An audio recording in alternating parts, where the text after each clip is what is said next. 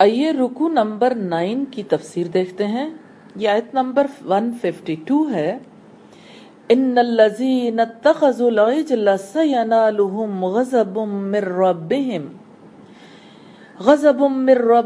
व ज़िल्लतुन फ़िल हयातिद दुनिया व कज़ालिका नजज़िल मुफ़्तरीन।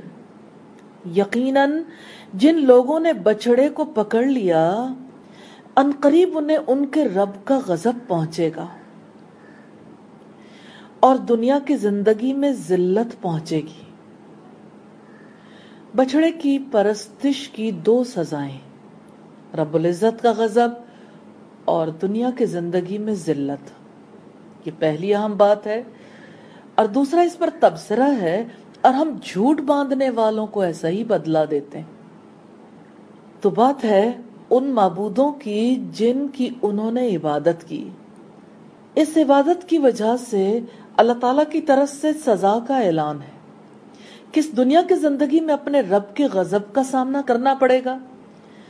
और अल्लाह ताला के गजब का सबूत है कि उसने उस वक्त तक उनकी तौबा कबूल नहीं फरमाई जब तक कि उन्होंने आपस में एक दूसरे को कत्ल नहीं किया।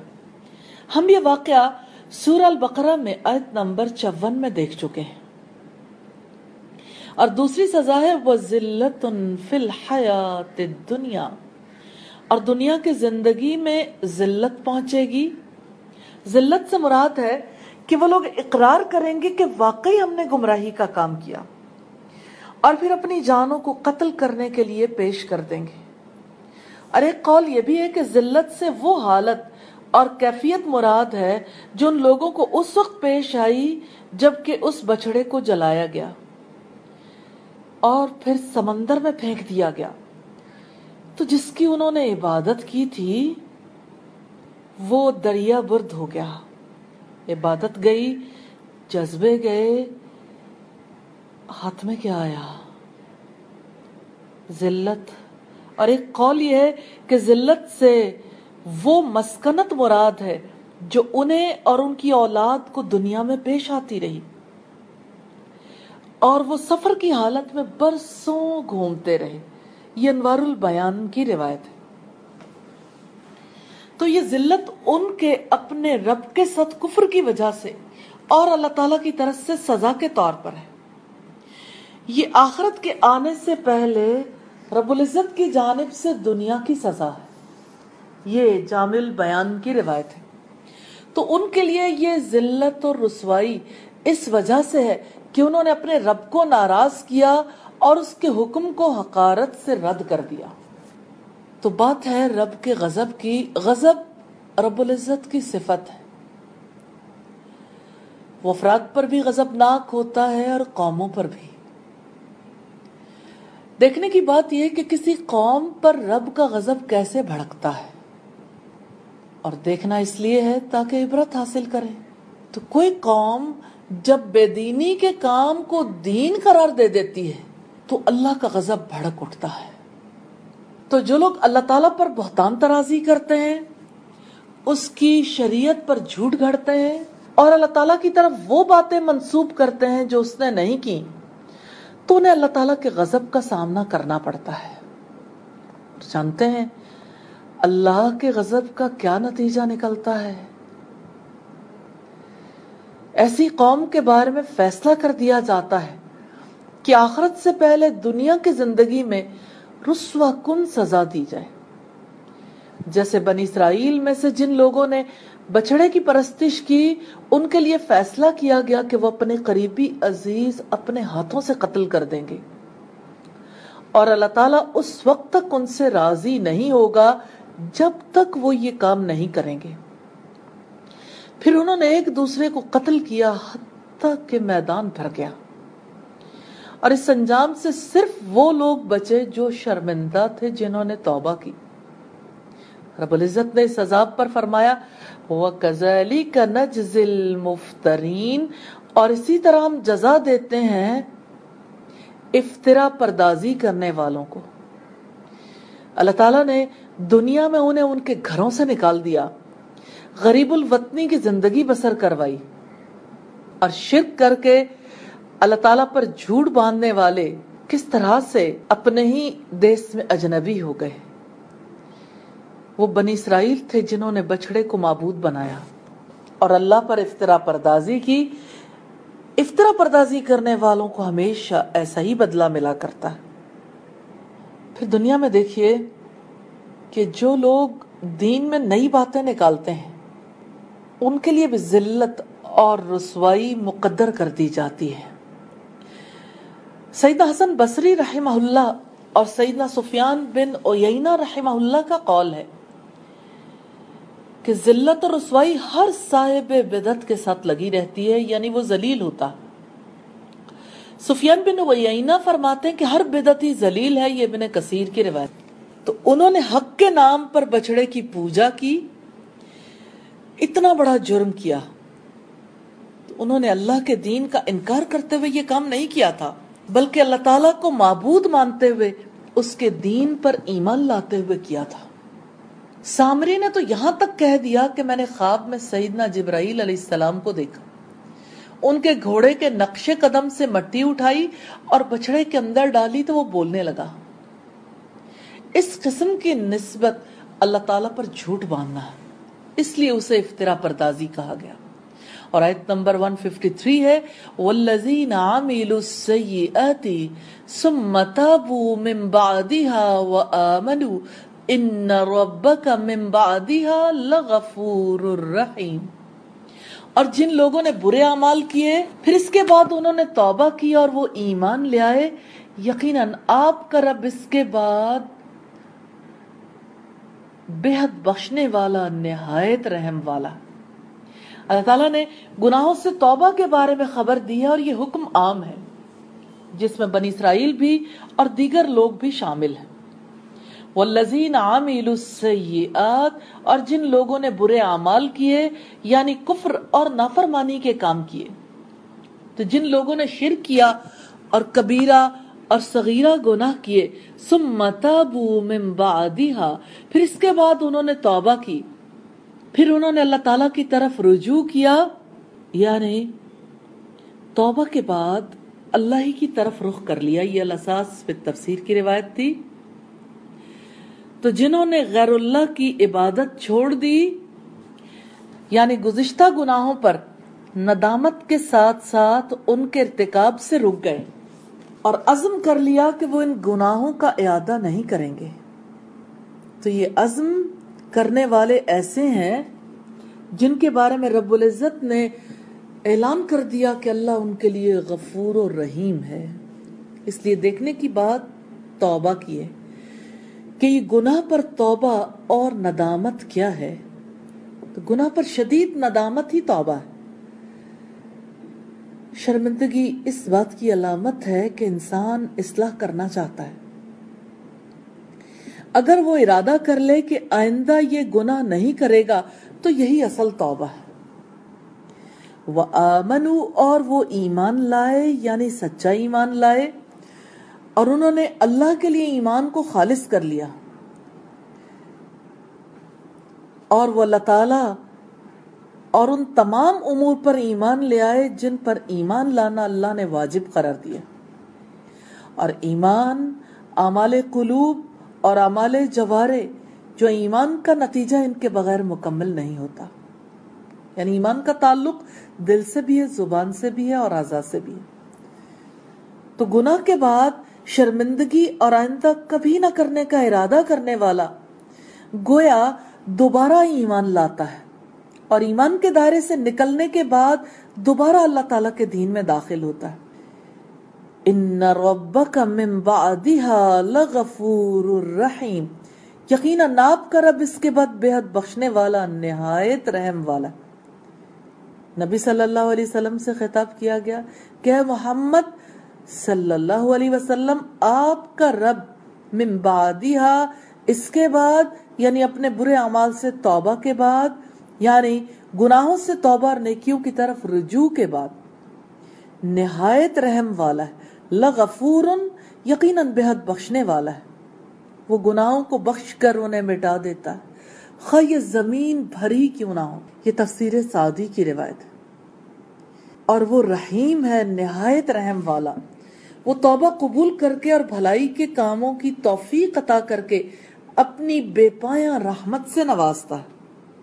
سعید بن جبیر نے کہا توبہ کے بعد اس کے ساتھ رحیم بھی ہے، یعنی توبہ بھی قبول کرتا ہے اور رحم بھی کرتا ہے۔ آیت نمبر 154 ہے وَلَمَّا سَكَتَ عَن مُوسَى الْغَضَبُ أَخَذَ الْأَلْوَاحَ وَفِي نُسْخَتِهَا هُدًى وَرَحْمَةٌ لِلَّذِينَ هُمْ لِرَبِّهِمْ يَرْهَبُونَ۔ اور جب موسیٰ کا غصہ ٹھنڈا ہوا تو اس نے وہ تختیاں اٹھا لیں، یہ پہلی اہم بات ہے، اور ان کی تحریر میں ان کے لیے ہدایت اور رحمت تھی جو اپنے رب سے ڈرتے ہیں، یہ دوسری بات ہے۔ تو جب سیدنا موسیٰ علیہ السلام کا غصہ ٹھنڈا ہوا، ان کا نفس سکون میں آ گیا، ان سے قلق اور اضطراب دور ہو گیا، تو انہوں نے زمین سے تختیاں اٹھا لیں جنہیں غصے میں پھینک دیا تھا۔ وہ تختیاں جلیل القدر تھیں کیونکہ ان پر تورات لکھی ہوئی تھی، اور سیدنا موسیٰ علیہ السلام کے غصے میں خاموش ہو جانے سے پتہ چلتا ہے کہ غصہ جب انسان پر قابو پا لیتا ہے تو اسے اپنی مرضی سے چلاتا ہے، اور جب انسان خاموش ہو جاتا ہے تو وہ آزاد ہو جاتا ہے۔ جیسے سیدنا موسیٰ علیہ السلام کو غصہ آیا تو انہوں نے تختیاں پھینک دیں، اور جب غصہ خاموش ہو گیا تو انہوں نے تختیاں اٹھا لیں۔ وفی نسختہا ہدی ورحمہ، اور ان کی تحریر میں ان کے لیے ہدایت اور رحمت تھی، یعنی تختیوں پر جو کچھ لکھا ہوا تھا حق کا بیان تھا اور رحمت، اس میں خیر اور اصلاح کی رہنمائی تھی، ان میں گمراہی اور ہدایت کو واضح کیا گیا تھا، حق اور باطل، خیر اور شر، بہترین اعمال کی طرف رہنمائی، اخلاق و آداب کو ان تختیوں میں کھول کھول کر بیان کیا گیا تھا، اور ان تختیوں میں ان لوگوں کے لیے رحمت اور سعادت تھی جو ان پر عمل کرتے رہے اور ان کے احکام اور معانی کی تعلیم دیتے رہے۔ لیکن آپ جانتے ہیں کہ ہر شخص اللہ تعالیٰ کی ہدایت اور رحمت کو قبول نہیں کرتا۔ اللہ تعالیٰ کی ہدایت کو تو وہی لوگ قبول کرتے ہیں جو اس پر عمل کرتے ہیں، للذین ہم لربہم یرہبون، اور وہ لوگ جو اپنے رب سے ڈرتے ہیں۔ تو جو اللہ سے ڈرتے ہیں، نافرمانیوں پر اس کے عذابوں کا خوف رکھتے ہیں، اور قیامت کے روز اس کے حضور کھڑے ہونے سے ڈرتے ہیں، وہ عمل کرتے ہیں، اور جو اس کے حضور کھڑا ہونے سے نہیں ڈرتا، اس کی سرکشی اور روگردانی میں اضافہ ہوتا ہے۔ اس بارے میں اللہ کی حجت قائم ہو جاتی ہے۔ تختیاں ہدایت تھیں، ہدایت عام تھی، پھر ہر ایک کو ہدایت کیوں نہ ملی؟ اس لیے کہ ہدایت تو اسی کو ملتی ہے جس کا دل سچائی کے لیے کھل جاتا ہے۔ جو اللہ سے ڈرتا ہے اس کے لیے وہ ہدایت اور رحمت بنی تھی۔ تو یہاں دیکھنے کی بات یہ کہ انسان کا دل اللہ تعالیٰ کی ہدایات کے لیے کیسے کھلتا ہے؟ تقویٰ کی صفت سے کھلتا ہے۔ تقویٰ سے انسان کی غفلت دور ہو جاتی ہے، تو انسان سیدھے راستے پر آ جاتا ہے اور حق قبول کر لیتا ہے۔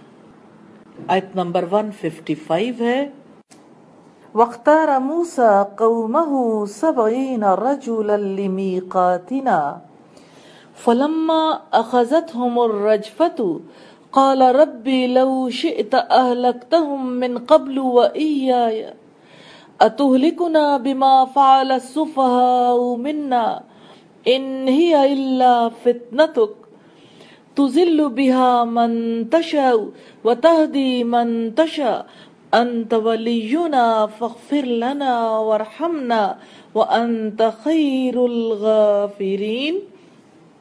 اور موسیٰ نے اپنی قوم کے 70 آدمی ہمارے مقرر کردہ وقت کے لیے چنے۔ یہ پہلی بات ہے پھر جب ان کو زلزلے نے پکڑ لیا تو موسیٰ نے کہا اے میرے رب اگر تو چاہتا تو انہیں بھی اور مجھے بھی اس سے پہلے ہی ہلاک کر دیتا۔ یہ دوسری بات ہے، کیا تو ہمیں ایسے کام پر ہلاک کرتا ہے جو ہم میں سے چند بے وقوفوں نے کیا ہے؟ یہ تیسری اہم بات ہے، یہ نہیں ہے مگر تیری ایک آزمائش ہے۔ یہ اسی سے متعلق ہے، تو اس سے جس کو چاہتا ہے گمراہ کر دیتا ہے اور جس کو چاہتا ہے ہدایت دیتا ہے۔ یہ چوتھی بات ہے، تو ہی ہمارا مددگار ہے سو ہمیں بخش دے اور ہم پر رحم فرما، اور تو بخشنے والوں میں سب سے بہترین ہے۔ یہ آخری بات تاریخ بنی اسرائیل کا اہم واقعہ ہے۔ رب العزت اس واقعے کو یوں بیان کرتے ہیں کہ موسیٰ علیہ السلام نے اپنی قوم کے 70 آدمی ہمارے مقرر کردہ وقت کے لیے چنے۔ اس وقت جب بنی اسرائیل نے توبہ کی اور وہ ہدایت کے راستے پر پلٹ آئے، اور ان کا انتخاب اس لیے کیا گیا تھا تاکہ وہ اپنی قوم کی طرف سے معذرت کریں۔ اس سے پتہ لگتا ہے کہ جب غلطی ہو جائے تو معذرت کرنی کتنی زیادہ ضروری ہے۔ تو رب العزت نے یہاں پر واضح کیا لِمِیقَاتِنَا، ہمارے مقرر کردہ وقت کے لیے۔ اللہ تعالیٰ نے وقت مقرر کیا تھا کہ وہ اس کے پاس حاضر ہوں۔ جب وہ حاضر ہوئے تو مطالبہ کیا اَرِنَا اللَّهَ جَهْرَةً، سورہ النساء کی آیت نمبر 153 ہے کہ ہم اللہ تعالیٰ کو اعلانیہ دیکھنا چاہتے ہیں۔ یہ انہوں نے اللہ تعالیٰ کے حضور حاضر ہو کر گستاخی اور بے ادبی کا مظاہرہ کیا۔ یہاں دیکھنے کی بات یہ ہے کہ بنی اسرائیل کے افراد کو پہاڑ پر کیوں بلایا گیا؟ بنی اسرائیل کے 70 افراد کو اس لیے بلایا گیا تاکہ وہ اجتماعی توبہ کریں اور اپنی قوم کی طرف سے معذرت پیش کریں، اللہ تعالیٰ سے عہد کریں کہ وہ تورات کے احکامات پر سچائی سے عمل کریں گے۔ فَلَمَّا أَخَذَتْهُمُ الرَّجْفَةُ قَالَ رَبِّ لَوْ شِئْتَ أَهْلَكْتَهُمْ مِنْ قَبْلُ وَإِيَّايَ، پھر جب ان کو زلزلے نے پکڑ لیا تو موسیٰ نے کہا اے ہمارے رب اگر تو چاہتا تو انہیں بھی اور مجھے بھی اس سے پہلے ہی ہلاک کر دیتا۔ تو زلزلہ اتنا شدید تھا کہ وہ سب بے ہوش ہو کر گر گئے اور وفات پا گئے۔ سیدنا موسیٰ علیہ السلام اللہ تعالیٰ کے حضور عاجزی سے گڑ گڑاتے رہے۔ یہ ان کا گڑ گڑانا ہی تھا اور اپنی کمزوری کا اظہار کرنا تھا کہ تو چاہتا تو انہیں بھی ہلاک کر دیتا اور مجھے بھی، بنی اسرائیل کے بچڑے کو معبود بنانے کے جرم میں۔ تو بنی اسرائیل سے عہد لینے اور توبہ کرنے کے لیے اللہ تعالیٰ نے زلزلے کے ایسے حالات پیدا کیے کہ ان کے اندر خشیت پیدا، وہ اللہ کے سامنے روئیں، گڑ گڑائیں اور توبہ کریں۔ أَتُهْلِكُنَا بِمَا فَعَلَ السُّفَهَاءُ مِنَّا، یہ حضرت موسیٰ علیہ السلام کا اظہار عاجزی ہے کہ کچھ کم عقل اور نادان لوگوں نے جو کام کیا اس کی پاداش میں آپ ہمیں ہلاک کر دیں گے۔ انہوں نے ان کی کم عقلی اور نادانی کو اس لیے سامنے رکھا تاکہ اللہ تعالیٰ سے صرف نظر کی درخواست کریں اور وہ درگزر فرما دیں۔ ان ہی الا فتنتک تضل بها من تشاء وتهدی من تشاء، یہ نہیں ہے مگر تیری ایک آزمائش، تو اس سے جس کو چاہتا ہے گمراہ کر دیتا اور جس کو چاہتا ہے ہدایت دیتا۔ تو بات ہے فتنے کی۔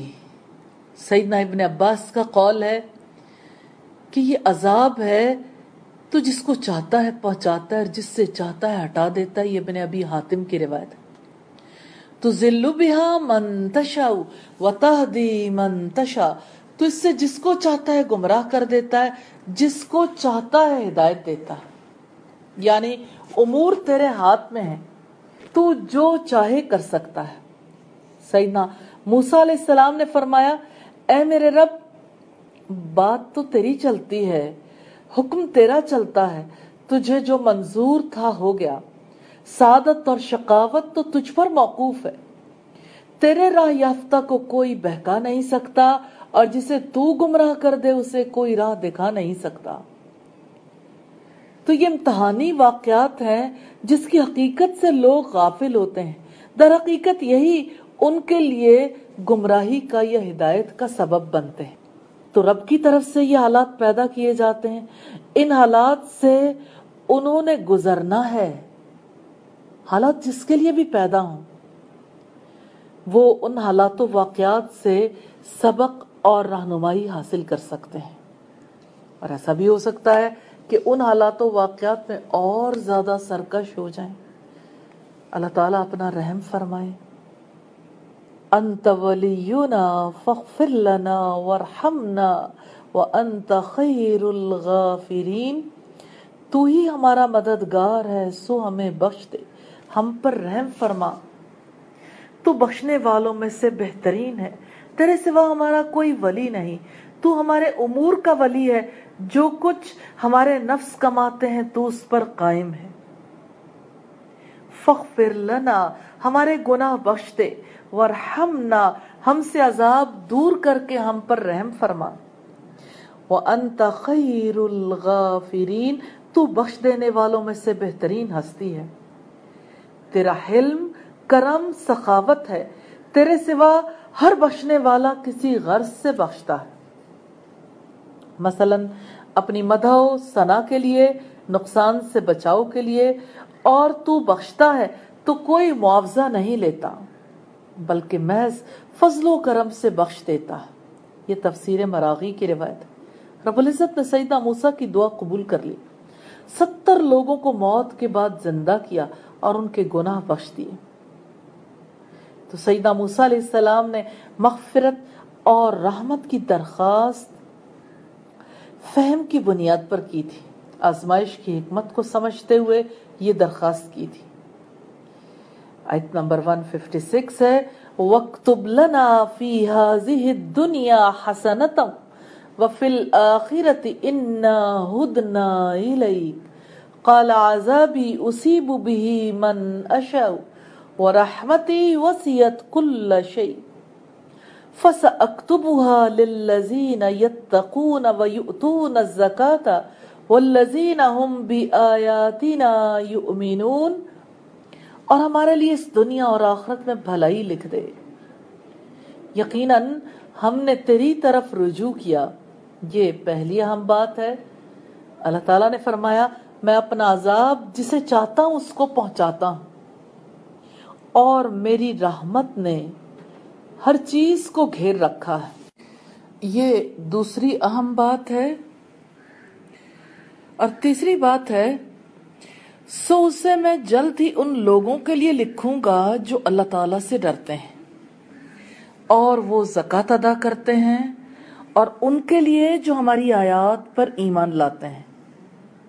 रहमत के मुस्तहिकीन की 3 खुसूसियात का तज़किरा है तीसरी बात में। वक्तुब लना, यानी हमारे लिए भलाई लिख दे, हमारे लिए फैसला कर दे। वक्तुब और लिख दे उस चीज के बारे में इस्तेमाल होता है जो हमेशा रहती हो। फी हाज़िहि दुनिया हसना, इस दुनिया में भलाई, यानी हमें नेक आमाल की तौफीक दे और हमसे कबूल कर ले। व फिल आखिरा, और आखिरत में हमारे गुनाह बख्श दे और हमें अपने नेक बंदों के साथ जन्नत में दाखिल फरमा दे। हमें इस दुनिया में सेहत, लोगों से बेनियाजी, इस्तिकलाल, इल्म नाफे, वसी रिज़्क़ और अमले साले अता फरमा दे, और आखिरत में जन्नत और अपनी रजामंदी नसीब फरमा दे। हसन ने कहा, दुनिया का हसना इल्म और इबादत है। इन्ना हुदना इलैक, यकीनन हमने तेरी तरफ रुजू किया, यानी तौबा कर ली, आपकी पनाह ले ली, आपकी तरफ से हम मदद के तलबगार। हज़रत मूसा ने इस तरह से अल्लाह ताला से मुतालबा किया है कि हमारे लिए दुनिया में भी भलाई लिख दे और आखिरत में भी भलाई लिख दे। इस दुआ से पता चलता है कि एक बंदे को अपने मालिक के सामने कैसे अपनी अर्ज़दाश्त रखनी चाहिए, और ये कि انہیں اپنی ذات کی بے بسی کا پورا ادراک تھا۔ سیدنا موسیٰ کی دعا سے پتہ چلتا ہے کہ انہیں اللہ تعالیٰ کے مقام بلند کا پورا فہم حاصل تھا۔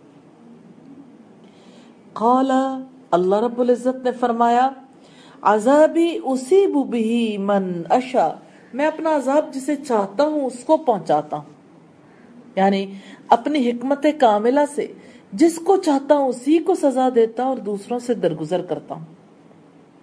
میں عذاب تو اسی کو دیتا ہوں جو عذاب کے اور بدبختی کے اسباب اختیار کرے، اور بدبخت وہ ہے جو اپنے رب کے حکم کی نافرمانی کرتا ہے اور اس کی اطاعت سے نکل جاتا ہے۔ وَرَحْمَتِي وَسِعَتْ كُلَّ شَيْءٍ، اور میری رحمت نے ہر چیز کو گھیر رکھا ہے، یعنی ہماگیر ہے۔ اگر اوپر عالم علوی کو دیکھیں تو عرش کو اٹھانے والے اس کے قریب کے فرشتے یہ دعا کرتے ہیں، ربنا وسعت كل شيء رحمة وعلما فاغفر للذين تابوا واتبعوا سبيلك وقهم عذاب الجحيم۔ اے ہمارے رب، تو نے ہر چیز کو رحمت اور علم سے گھیر رکھا ہے، چنانچہ ان لوگوں کو بخش دے جنہوں نے توبہ کی اور جنہوں نے تیرے راستے کی پیروی کی، اور انہیں دوزخ کے عذاب سے بچا لے۔ یہ سورہ غافر کی آیت نمبر 7 ہے۔ زمین پر ہر نیک اور بد کو اللہ کے رحم و کرم نے ڈھانپ رکھا ہے۔ اللہ تعالیٰ کی خاص رحمت جو دنیا اور آخرت میں سعادت اور کمال تک پہنچانے والی ہے، وہ ہر کسی کو نصیب نہیں ہوتی۔ سیدنا ابو ہریرہ رضی اللہ تعالیٰ عنہ سے روایت ہے کہ رسول اللہ صلی اللہ علیہ وسلم نماز پڑھنے کے لیے کھڑے ہوئے، ہم بھی آپ کے ساتھ کھڑے ہو گئے۔ اسی اثناء میں ایک دیہاتی صحابی نے حالت نماز میں کہا، اے اللہ، مجھ پر اور محمد صلی اللہ علیہ وسلم پر رحم فرما، اور ہمارے ساتھ کسی دوسرے پر رحم نہ فرما۔ جب نبی صلی اللہ علیہ وسلم نے سلام پھیرا تو اس دیہاتی صحابی سے فرمایا، تم نے ایک بڑی وسیع چیز کو محدود کر دیا۔ اس سے آپ صلی اللہ علیہ وسلم کی مراد اللہ تعالیٰ کی رحمت تھی۔ یہ بخاری کی 6010 نمبر روایت ہے۔ سیدنا سلمان فارسی رضی اللہ تعالیٰ عنہ سے روایت ہے کہ رسول اللہ صلی اللہ علیہ وسلم نے فرمایا، اللہ تعالیٰ کے لیے 100 رحمتیں ہیں، ان میں سے ایک رحمت کی وجہ سے مخلوق ایک دوسرے کے ساتھ رحم کا معاملہ کرتی ہے، اور 99 رحمتیں قیامت کے دن کے لیے۔ یہ مسلم کی 6975 نمبر روایت ہے۔ تو عذاب اور رحمت کا تعلق اللہ تعالیٰ کی بے قید مشیت کے ساتھ ہے۔ اللہ تعالیٰ کی مشیت اس کے منصوبے کے عین مطابق ہے۔ اس کی مشیت اتفاق سے نہیں چلتی، اس نے اس کے لیے قانون بنایا ہے، اسے جاری کیا ہے، اپنے اوپر لازم کیا ہے کہ وہ عدل کرے گا۔ اسی لیے فرمایا، فَسَأَكْتُبُهَا لِلَّذِينَ يَتَّقُونَ، سو میں جلد ہی اسے ان لوگوں کے لیے لکھوں گا جو اللہ تعالیٰ سے ڈرتے ہیں۔ یہاں سے کلام کا رخ بنی اسرائیل کی طرف موڑ دیا گیا جو نبی کریم صلی اللہ علیہ وسلم کے زمانے میں تھے، کہ قیامت کے دن اللہ تعالیٰ کی رحمت خاصہ کو پانے کے لیے جو شرائط سیدنا موسیٰ علیہ السلام کے زمانے میں تھیں اب بھی ہیں، لیکن ان میں سے بنیادی شرط ہے کہ وہ نبی کریم صلی اللہ علیہ وسلم پر ایمان لے آئیں اور ان کی اتباع کریں۔ یہ تفسیر الرحمن کی روایت ہے۔ تو اللہ رب العزت نے اپنی رحمت کے بارے میں فرمایا کہ میں اسے ان لوگوں کے حق میں لکھ دوں گا جو صغیرہ اور کبیرہ گناہوں سے بچتے ہیں۔ وَيُؤْتُونَ الزَّكَاةَ وَالَّذِينَ هُمْ بِآيَاتِنَا يُؤْمِنُونَ، اور وہ زکوٰۃ ادا کرتے ہیں اور ان کے لیے جو ہماری آیات پر ایمان لاتے ہیں۔ زکوٰۃ ادا کرنے کے بارے میں سیدنا حسن نے کہا کہ زکوٰۃ واجب فریضہ ہے، جیسے نماز واجب ہے، اور زکوٰۃ کے بغیر اسی طرح سے اعمال نفع نہیں دیتے جیسے نماز کے بغیر نفع نہیں دیتے۔ وَالَّذِينَ هُمْ بِآيَاتِنَا يُؤْمِنُونَ، اور وہ ہماری آیات پر ایمان رکھتے ہیں، یعنی محمد صلی اللہ علیہ وسلم اور قرآن پر یقین رکھتے ہیں۔ یہ تفسیر سمرقندی کی روایت ہے۔ تو اللہ تعالیٰ کی آیات پر کامل ایمان یہ ہے کہ ان کے معانی کی معرفت حاصل کی جائے، ان کے تقاضوں کے مطابق عمل کیا جائے، انہی میں سے دین کے اصول و فروع میں ظاہری اور باطنی طور پر نبی اکرم صلی اللہ علیہ وسلم کی اتباع ہے۔ یہ تفسیر سعدی کی روایت ہے۔ تو اللہ تعالیٰ کی رحمت ان لوگوں کے لیے جن کے عقائد، ایمان اور اعمال درست ہیں، جو شرک سے بچتے ہیں، اپنے مالوں کی زکوٰۃ ادا کرتے ہیں اور اللہ تعالیٰ کی آیات اور اس کے احکامات کی تصدیق کرتے ہیں۔ تو بات ہے رب کی رحمت کی۔ اس کی رحمت کی بارش نازل ہوتی ہے، لیکن اس کے لیے خاص علامات، خصوصیات کا ہونا ضروری ہے۔ اللہ تعالیٰ ان خصوصیات کے حامل لوگوں کا انتخاب کرتے ہیں، وہ جو اللہ تعالیٰ سے ڈرتے ہیں، جو زکوٰۃ دیتے ہیں، جو اللہ تعالیٰ کی آیات پر ایمان لاتے ہیں۔ یہ 3 بنیادی خصوصیات ہیں جن کا تذکرہ اس آیت میں کیا گیا۔ اللہ تعالیٰ سے دعا ہے ہمیں ان تینوں خصوصیات کے لیے کوشش کرنے کی توفیق عطا فرمائے۔ آیت نمبر 157 ہے الذین یتبعون الرسول النبی الأمی الذی یجدونہ مکتوبا عندہم فی التوراۃ والانجیل یأمرہم بالمعروف وینہاہم عن المنکر ویحل لہم الطیبات ویحرم علیہم الخبائث ویضع عنہم اسرہم والأغلال التي كانت عليهم فالذين آمنوا به وعزروه ونصروه واتبعوا النور الذي أنزل معه أولئك هم المفلحون۔ جو لوگ اس رسول کی پیروی کرتے ہیں جو نبی امی ہے، جسے وہ اپنے ہاتھ تورات اور انجیل میں لکھا ہوا پاتے ہیں، یہ پہلی بات ہے۔ وہ ان کو نیکی کا حکم دیتا ہے اور انہیں برائی سے روکتا ہے، اور ان کے لیے پاک چیزیں حلال کرتا ہے اور ناپاک چیزیں ان پر حرام کرتا ہے، اور ان پر سے ان کے وہ بوجھ اور طوق اتارتا ہے جو ان پر پڑے ہوئے تھے۔ یہ دوسری بات ہے جس میں 5 چیزیں ہیں: نیکی کا حکم دینا، برائی سے روکنا، پاک چیزوں کو حلال کرنا، ناپاک چیزوں کو حرام کرنا اور بوجھ اتارنا۔ تیسری بات ہے جو لوگ اس پر ایمان لائے اور انہوں نے اس کو قوت دی اور اس کی مدد کی اور اس نور کی اتباع کی جو اس کے ساتھ نازل کیا گیا، وہی لوگ کامیاب ہونے والے ہیں۔ تیسری بات میں کتنی خاص باتیں ہیں۔ ایمان لانے والوں کی خصوصیات ہیں، کامیاب ہونے والوں کی پہلی خصوصیت ہے کہ وہ ایمان لائے، دوسری خصوصیت ہے انہوں نے اس کو قوت دی، تیسری ہے اس کی مدد کی۔ محض ایمان لانا کافی نہیں ہے،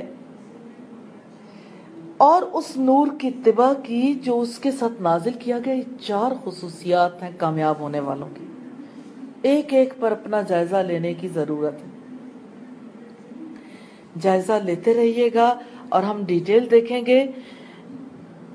الذین یتبعون الرسول النبی الأمی الذی یجدونہ مکتوبا عندہم فی التوراۃ والانجیل۔ جو لوگ اس رسول کی پیروی کرتے ہیں جو امی نبی ہے، جسے وہ اپنے ہاتھ تورات اور انجیل میں لکھا ہوا پاتے ہیں۔ تو اللہ تعالیٰ نے بنی اسرائیل کے لیے ایمان میں داخلے کے لیے شرط رکھی ہے کہ وہ نبی کریم صلی اللہ علیہ وسلم پر ایمان لائیں۔ الذین یتبعون الرسول، وہ لوگ جو رسول کی پیروی کرتے ہیں، یعنی آج بھی یہ رحمت ان لوگوں کا حصہ ہے جو نبی امی صلی اللہ علیہ وسلم کی پیروی اختیار کریں، جس کا ذکر انہیں تورات اور انجیل میں ملتا ہے۔ اور جہاں تک نبی کا تعلق ہے تو النبی وہ ہے جس نے کامل اعتقادات، کامل اعمال و اخلاق اور احوال و مقامات کی وحی کے ذریعے سے خبر دی ہے۔ یہ تفسیر قاسمی کی روایت ہے۔ اور امی اسے کہتے ہیں جو لکھنا پڑھنا نہیں جانتا اور جس کا تذکرہ وہ اپنے پاس تورات اور انجیل میں لکھا ہوا پاتے ہیں۔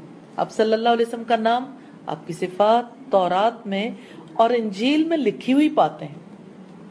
وہ نبی جو امی ہے، امیوں میں پیدا ہوا، اس کا سینہ علم اور حکمت کے خزانوں سے بھرا ہوا ہے، جس کے بارے میں تمہیں پہلے سے آگاہ کر دیا گیا۔ دیکھو وہ امی ہونے کے باوجود کیسے کمال اعتقادات اور اعمال کی دعوت دیتا ہے۔ عطا بن یسار رحمہ اللہ نے بیان کیا کہ میں سیدنا عبداللہ ابن عمرو ابن عاص سے ملا اور ان سے کہا کہ رسول اللہ صلی اللہ علیہ وسلم کی جو صفت تورات میں آئی ہیں ان کے متعلق مجھے کچھ بتائیے۔ انہوں نے کہا کہ ہاں، اللہ کی قسم، آپ صلی اللہ علیہ وسلم کی تورات میں بالکل بعض وہی صفات آئی ہیں جو قرآن مجید میں مذکور ہے، جیسے کہ یہ آیت، اس میں جو خصوصیات بیان کی گئی کہ اے نبی، ہم نے تمہیں گواہ، خوشخبری دینے والا، ڈرانے والا اور ان پڑھ قوم کی حفاظت کرنے والا بنا کر بھیجا ہے۔ تم میرے بندے اور میرے رسول ہو، میں نے تمہارا نام متوکل رکھا ہے، تم نہ بدخو ہو نہ سخت دل، نہ بازاروں میں شور مچانے والے، اور تورات میں یہ بھی لکھا ہے کہ وہ میرا بندہ اور رسول ہے، برائی کا بدلہ برائی سے نہیں لے گا بلکہ معاف اور درگزر کر دے گا۔ اللہ تعالیٰ اس وقت تک اس کی روح قبض نہیں کرے گا جب تک ٹیڑھی شریعت کو اس سے سیدھا نہ کرا لے، یعنی لوگ لا الہ الا اللہ نہ کہنے لگیں۔ اس کے ذریعے وہ اندھی آنکھوں کو بینا، بہرے کانوں کو شنوا، پردہ پڑے ہوئے دلوں کے پردے کھول دے گا۔ بخاری کی 2125 نمبر روایت۔ تو رب العزت نے نبی صلی اللہ علیہ وسلم کی پیروی کا حکم دیا ہے، کیونکہ نبی صلی اللہ علیہ وسلم نیکی کا حکم دیتے ہیں، برائی سے روکتے ہیں، پاک چیزیں حلال اور ناپاک چیزیں حرام کرتے ہیں۔ آپ صلی اللہ علیہ وسلم ان پر سے وہ بوجھ اتارتے ہیں جو ان پر لدے ہوئے تھے۔ نبی صلی اللہ علیہ وسلم وہ بندشیں کھولتے ہیں جن میں وہ جکڑے ہوئے تھے۔ تو اللہ تعالیٰ نے یہ خصوصیات بتائی ہیں، جن میں سے پہلی خصوصیت ہے یأمرہم بالمعروف وینہاہم عن المنکر، وہ ان کو نیکی کا حکم دیتا ہے اور انہیں برائی سے روکتا ہے۔ یعنی وہ خیر کے سوا کسی چیز کا حکم نہیں دیتا۔ معروف سے مراد ہر وہ کام ہے جس کی اچھائی، بھلائی اور اس کا فائدہ مند ہونا معروف ہو۔ یہ تفسیر سعدی کی روایت ہے۔ وَيَنْهَاهُمْ عَنِ الْمُنْكَرِ، اور انہیں برائی سے روکتا ہے، یعنی وہ نبی شر کے سوا کسی چیز سے نہیں روکتا۔ اور منکر سے مراد ہر وہ کام ہے جس کی برائی اور قباحت کو عقل اور فطرت سلیم تسلیم کرتی ہے۔ وَيَنْهَاهُمْ عَنِ الْمُنْكَرِ، وہ انہیں برائی سے روکتا ہے۔ وہ نماز، زکوٰۃ، روزے، حج، صلہ رحمی، والدین کے ساتھ نیک سلوک، ہمسایہ اور غلاموں کے ساتھ نیکی، تمام مخلوقات کو فائدہ پہنچانے، سچائی، پاک بازی، نیکی، خیرخواہی اور دیگر اچھے کاموں کا حکم دیتا ہے۔ وہ اللہ کے ساتھ شرک، قتل ناحق، زنا، شراب اور نشے والے مشروبات پینے، تمام مخلوقات پر ظلم کرنے، جھوٹ، فسق و فجور اور دیگر برائیوں سے روکتا ہے۔ نبی صلی اللہ علیہ وسلم کے رسول ہونے کی سب سے بڑی دلیل وہ کام ہے جن کا آپ حکم دیتے ہیں، جن سے آپ روکتے ہیں، جن کو آپ حلال قرار دیتے ہیں، جن کو آپ حرام قرار دیتے ہیں۔ ابو العالیہ کہتے ہیں کہ قرآن مجید کی کسی آیت میں بھی منکر سے مراد بتوں کی عبادت اور شیطان کی عبادت سے روکنا ہے۔ وَيُحِلُّ لَهُمُ الطَّيِّبَاتِ وَيُحَرِّمُ عَلَيْهِمُ الْخَبَائِثَ، اور ان کے لیے پاک چیزیں حلال کرتا ہے اور ناپاک چیزیں ان پر حرام کرتا ہے۔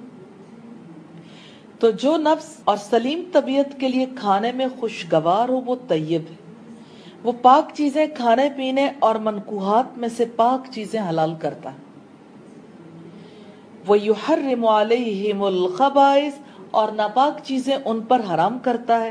اللہ کے حکم سے ناپاک چیزوں کو حرام کرتا ہے، یعنی کھانے پینے میں سے ناپاک چیزوں یعنی شراب، سور کے گوشت وغیرہ کو، ناپاک عورتوں کو اور ناپاک اقوال و افعال کو حرام قرار دیتا ہے۔ وَيَضَعُ عَنْهُمْ إِصْرَهُمْ وَالْأَغْلَالَ الَّتِي كَانَتْ عَلَيْهِمْ، اور ان پر سے وہ بوجھ اور طوق اتارتا ہے جو ان پر پڑے ہوئے تھے۔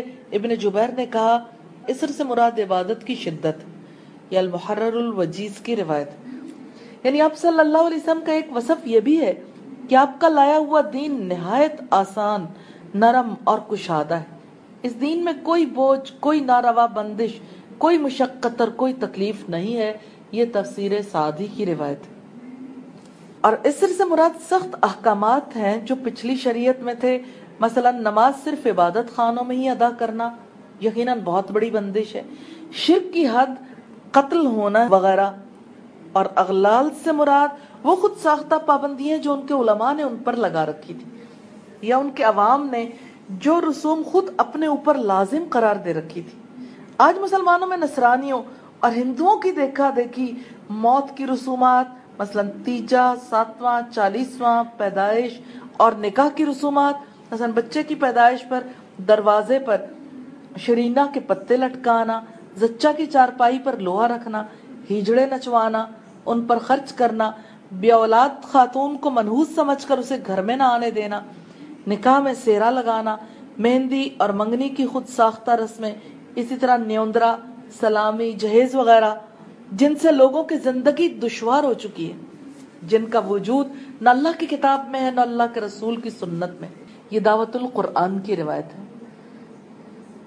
تو سخت احکامات پچھلی شریعتوں میں تھے، محمد رسول اللہ صلی اللہ علیہ وسلم نے ان احکامات کو ہمارے لیے آسان کیا۔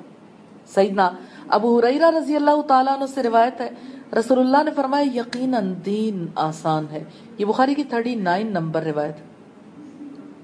تو اسلام نے بہت سے مشکل اور تکلیف دہ احکامات کو منسوخ کر دیا جو سیدنا موسیٰ علیہ السلام کے دین میں پائے گئے، جیسے جان کے بدلے جان، دیت یا معافی ان کے دین میں نہیں تھی۔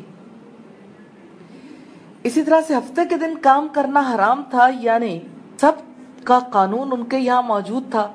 ہر 7ویں سال کھیتی حرام تھی، اگر کوئی اپنے والدین کو مارتا یا گالی دیتا تو اسے قتل کر دیا جاتا۔ تو یہ مشکلات تھیں جن کو نبی صلی اللہ علیہ وسلم نے آسان کیا۔ تو جو لوگ آپ پر ایمان لائے انہوں نے ان کو قوت دی، ان کی مدد کی، اس نور کی اتباع کی جو ان کے ساتھ نازل کیا گیا۔ اولئک هم المفلحون، وہی لوگ کامیاب ہونے والے ہیں۔ فالذین آمنوا بہ، سو جو لوگ اس پر ایمان لائے، یعنی جو نبی امی کی تصدیق کریں، ان کی نبوت کا اقرار کریں۔ یہ جامع البیان کی روایت ہے۔ وَعَزَّرُوهُ، جنہوں نے آپ کی توقیر اور تعظیم کی۔ سیدنا قتادہ نے کہا وَعَزَّرُوهُ سے مراد ہے ان کی مدد کی، وَنَصَرُوهُ، اور ان کے دشمنوں، کافروں، مشرکوں اور منافقوں کے مقابلے میں اس کی مدد کریں۔ یہ دلیل ہے رسول اللہ صلی اللہ علیہ وسلم کی تعظیم اور جہاد کے ذریعے آپ صلی اللہ علیہ وسلم اور آپ کے دین کی مدد کرنے کے لیے۔ یہ تفسیر قاسمی کی روایت ہے۔ وَاتَّبَعُوا النُّورَ الَّذِي أُنزِلَ مَعَهُ، اور انہوں نے پیروی کی اس نور کی جو ان کے ساتھ نازل کیا گیا، اور نازل ہونے والی کتاب قرآن حکیم ہے۔ نور سے مراد یہی کتاب ہے جس سے گمراہی کے اندھیروں میں روشنی حاصل کی جاتی، جس سے شکوک اور شبہات دور ہوتے ہیں۔ یہاں قرآن کریم کو نور سے اس لیے تعبیر کیا گیا کہ اس کی عالم تاب روشنی خود اس کے معجزہ الہی ہونے کی روشن دلیل ہے، اس لیے بھی کہ وہ رہتی دنیا تک بنی نوع انسان کے لیے روشنی کا مینار رہے گا اور زندگی کے ہر دور اور ہر گوشے میں اس کی رہنمائی کرتا رہے گا۔ یہ تفسیر الرحمن کی روایت ہے۔ اولئک هم المفلحون، وہی لوگ کامیاب ہونے والے ہیں جو دنیا اور آخرت کی بھلائی سے ظفر یاب ہوں گے، اور یہی لوگ دنیا اور آخرت کے شر سے نجات پائیں گے، کیونکہ یہ وہ لوگ ہیں جو فلاح کا سب سے بڑا سبب لے کر اللہ تعالیٰ کے ہاں حاضر ہوں۔ رہے وہ لوگ جس نبی امی پر ایمان نہ لائے، انہوں نے آپ کی تعظیم و توقیر نہ کی، نہ آپ کی مدد کی، نہ اس نور کی اتباع کی جو آپ کے ساتھ نازل کیا گیا، تو یہی لوگ خسارہ اٹھانے والے ہیں۔ یہ تفسیر سعدی کی روایت ہے۔ تو آج بھی کامیابی انہی کاموں کے ساتھ مشروط ہے، نبی صلی اللہ علیہ وسلم پر ایمان لانے کے ساتھ، آپ کی حمایت اور مدد کرنے کے ساتھ، قرآن حکیم کی پیروی کرنے کے ساتھ کامیابی متعلق ہے۔ اولئک هم المفلحون، وہی لوگ کامیاب ہونے والے ہیں، یعنی جو آپ صلی اللہ علیہ وسلم کی پیروی کریں گے۔ اس سے پتہ چلتا ہے کہ بنی اسرائیل کو رسول اللہ کے بارے میں پہلے سے اطلاع دی گئی تھی۔ یہ اطلاع سیدنا موسیٰ علیہ السلام کے توسط سے دی گئی تھی کہ آپ صلی اللہ علیہ وسلم مبعوث ہوں گے۔ آپ کی صفات، آپ کی امت کی صفات اور آپ کی رسالت کا طریقہ کار سبھی کچھ پہلے سے بتا دیا گیا تھا۔ اس خبر سے بنی اسرائیل کے بارے میں یہ معلوم ہوتا ہے کہ انہوں نے نبی صلی اللہ علیہ وسلم سے برا سلوک کیا، جو بہت بڑا جرم تھا۔ اس سے یہ بھی پتہ چلتا ہے کہ اگر بنی اسرائیل ایمان لاتے تو ان کے لیے بہت سی بھلائیاں ہوتی اور وہ کامیاب ہوتے۔ آج اگر ہم یہ دیکھنا چاہیں کہ بنی اسرائیل دین اسلام کو مٹانے کے لیے کیا تدابیر استعمال کر رہے ہیں، اسلام کے اندر تبدیلیاں پیدا کرنے کی کوشش کر رہے ہیں، میڈیا کے توسط سے مسلمانوں کے ذہنی اغوا کے لیے کوششیں کر رہے ہیں، اسلام کے خلاف آخری فیصلہ کن جنگ کی تیاریاں کر رہے ہیں۔ یوں ہمیں پتہ چلتا ہے کہ نبی صلی اللہ علیہ وسلم کے بارے میں جو معاہدہ رب العزت نے بنی اسرائیل سے لیا، وہ معاہدہ انہوں نے پورا نہیں کیا۔ آج وہ آپ صلی اللہ علیہ وسلم کے لائے ہوئے دین کو مٹانے کے لیے کوشاں ہیں، اور نیکی کے نام پر، جبکہ آپ جانتے ہیں کہ پیغمبر کے آنے کے بعد سب سے بڑی نیکی اس پر ایمان لانا ہوتا ہے، اور اس پر ایمان کا مطلب محض کلمہ پڑھنا نہیں ہے، اس کا مطلب شعوری طور پر دین میں داخل ہونا۔ ہم جانتے ہیں کہ نئے پیغمبر پر ایمان لانا مشکل ہوتا ہے، کیونکہ پہلے سے موجود مذہب سے وابستگی روایات یا رسوم و رواج کی وجہ سے ہوتی، مگر نئے پیغمبر پر ایمان شعوری فیصلے سے لایا جاتا ہے۔ انسان جب اس حقیقت کو قبول کرتا ہے تو جمائے دین اور رسوم کو چھوڑ دیتا ہے۔ اس لیے یہ سادہ سا ایمان ہر دور میں انسان کو مشکل محسوس ہوتا ہے۔ انسان اپنی مرضی کا ایمان لانا چاہتا ہے، جبکہ رب العزت ایمان لانے کے لیے اور اس کی قبولیت کے لیے شرائط عائد کرتے ہیں۔ یہود نے ان شرائط کو قبول نہیں کیا۔ آج امت کو اپنے حالات کی طرف توجہ کرنے کی ضرورت ہے، کہاں تک ان خصوصیات کو اپنے اندر رکھتے ہیں۔ کیا نبی صلی اللہ علیہ وسلم کی تعظیم کرنا، آپ کے لائے ہوئے دین کی نشر و اشاعت کے لیے کوششیں کرنا، آپ کی پیروی کرنا، آپ کی مدد کرنا، یہ سب کچھ ہماری ذمہ داری نہیں ہے؟ کامیاب تو وہی ہیں جو اپنے اندر یہ خصوصیات پیدا کریں۔ اللہ تعالیٰ سے دعا ہے ہمیں کامیاب لوگوں میں شامل فرما لیں۔ اس رکوع میں خاص بات ہے، اس کا موضوع ہے اللہ تعالیٰ کا فیصلہ۔ دوسری چیز جو ہے حضرت موسیٰ علیہ السلام اگلے محاذ پر ہیں، اور تیسری بات ہے نبی امی کی اتباع ناگزیر ہے۔ چوتھی چیز حسب معمول تعلق باللہ کے بارے میں ہے، جس کو دیکھیں گے اپنے جائزے میں۔ ہم کیا کریں؟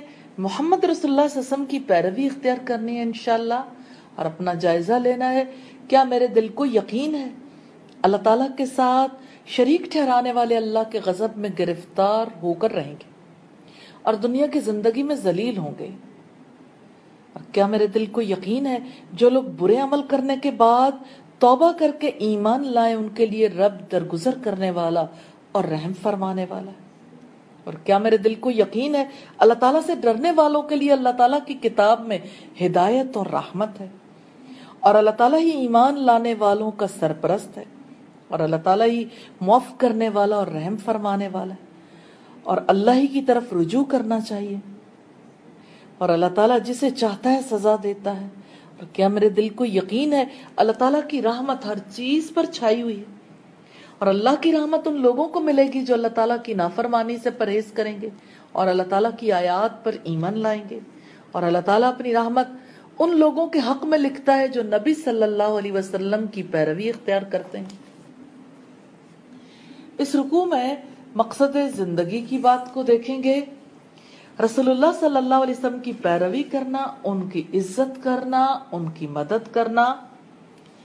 اللہ ہمارا رب ہے، ہم نے دیکھا اپنے جائزے میں، رسول اللہ ہمارے رہنما ہے، آپ نے نیکی کا حکم دیا، برائیوں سے روکا، انسانوں پر سے بوجھ اور طوق اتارے، اپنی پیروی کرنے سکھائی۔